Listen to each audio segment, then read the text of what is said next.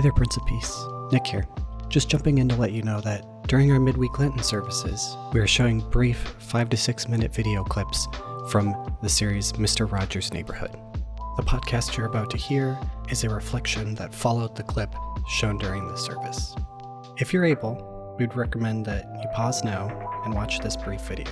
You can find this clip in the description below.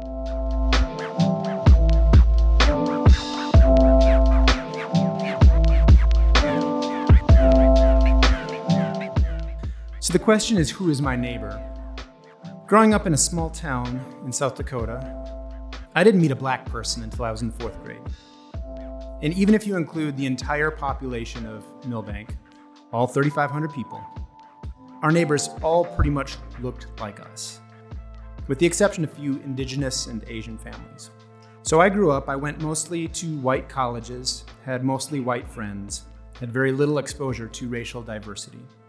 Even after moving to Nashville in my 20s, I found myself not accidentally surrounded by white people, living in a mostly white part of town, going to a mostly white evangelical church, singing white hymns and white worship songs.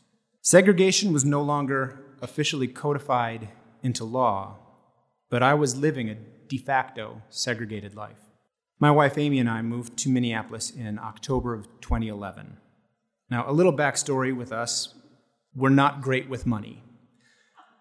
Though we'd planned to move for over a year, we had basically no savings, and we had just planned to continue renting. That is until we started looking into the rental market up here. We had pretty much lucked into a rent-controlled situation in Nashville, which I hear doesn't exist anymore there. And we had been paying about $600 a month for over 4 years.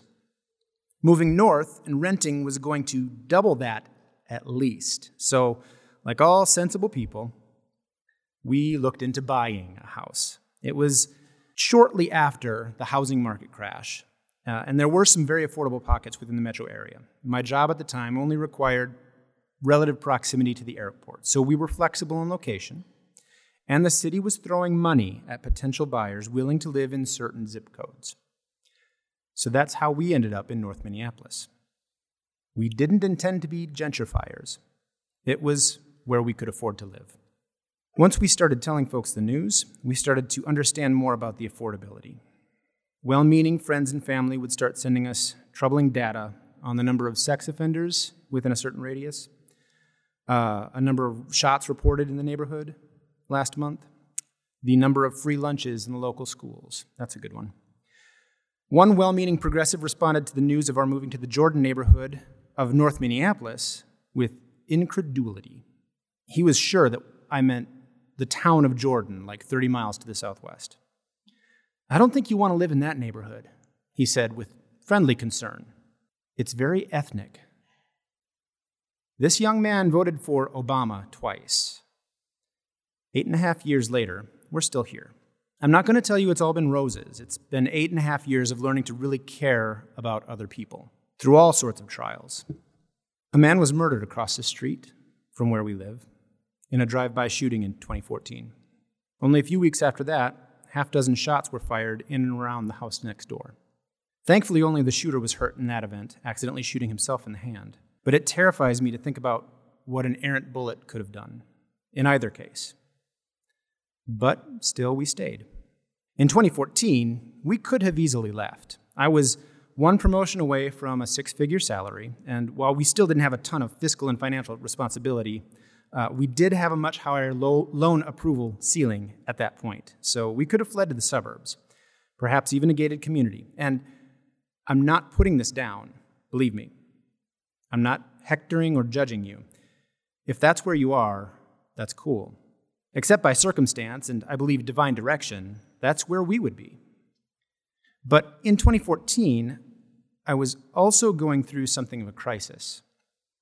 I had recently lost my best friend from high school to a deadly mixture of PTSD, depression, and alcoholism. My father also passed away that year. I had willingly given up my first chance at that 6-figure promotion and took a lateral move to another department in exchange for less national travel. I didn't know it at the time, but God was preparing me for the path I'm on now, which is seminary and ministry. And I am once again thankful for our blessedly low monthly mortgage.